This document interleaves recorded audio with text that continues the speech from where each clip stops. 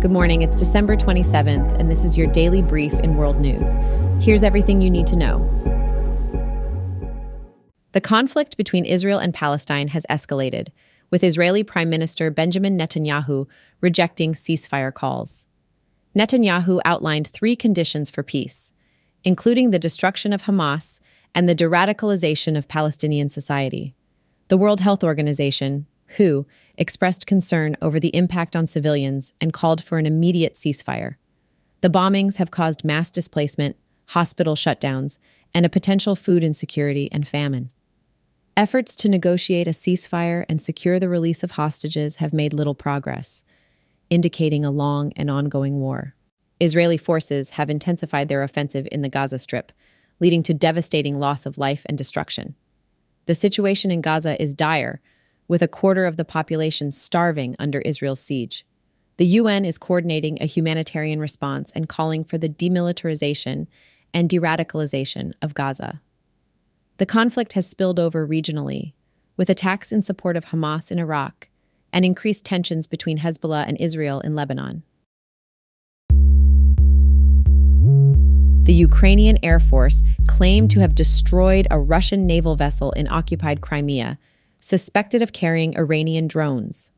The Russian defense minister stated that the Russian army had taken control of the town of Marinka, a claim denied by the Ukrainian army.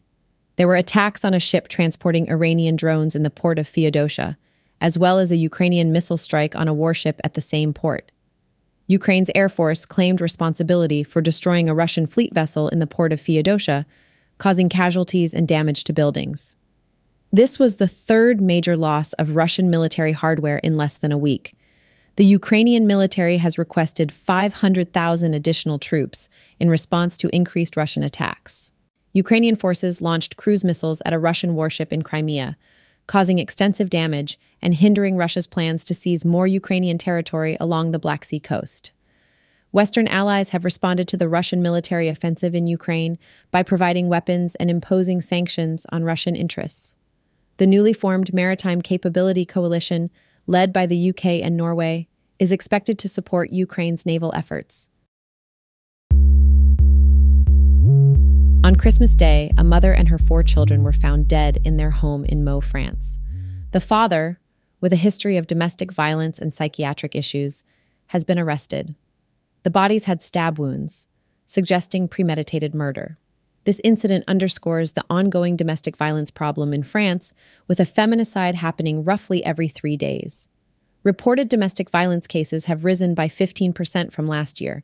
The tragedy has sparked conversations about domestic violence, mental health, and the need for improved resources and support for victims in France. This is the 3rd incidence of filicide in the Paris region in the last 3 months, with the father being the suspect in all cases. If convicted, the father could face life imprisonment. Sweden's bid to join NATO has made progress with the approval of the Turkish Parliament's Foreign Affairs Committee. The approval follows a phone call between Turkish President Erdogan and U.S. President Biden. The U.S. Congress has also approved the sale of F-16 fighter jets to Turkey. Hungary's approval for Sweden's NATO accession is still pending, causing frustration among other NATO allies. The expectation is for Turkey and Hungary to rapidly ratify Sweden's accession to bolster NATO's defenses against Russia's invasion of Ukraine. A final vote on Sweden's NATO accession is expected in the coming weeks. Intel is investing $25 billion to expand its chip manufacturing plant in Kiryat Gat, Israel. The Israeli government is providing a $3.2 billion grant for the project. Intel has committed to purchasing $16.6 billion worth of goods and services from Israeli suppliers. This investment is part of Intel's strategy to diversify its global supply chain and reduce reliance on chip production in Asia. The move ensures Israel's position as a global center for semiconductor technology. In response to the announcement, Intel shares have increased in pre-market trading. Semiconductor stocks, including Intel, AMD, NVIDIA, Qualcomm, and Texas Instruments, have also experienced gains. This has been your daily brief in world news. To read more about these stories, follow the links in the episode bio. You can also subscribe to these updates at www.brief.news. And for more daily podcasts about the topics you love, visit www.brief.news/podcasts. Tune in tomorrow. We'll be back with everything you need to know.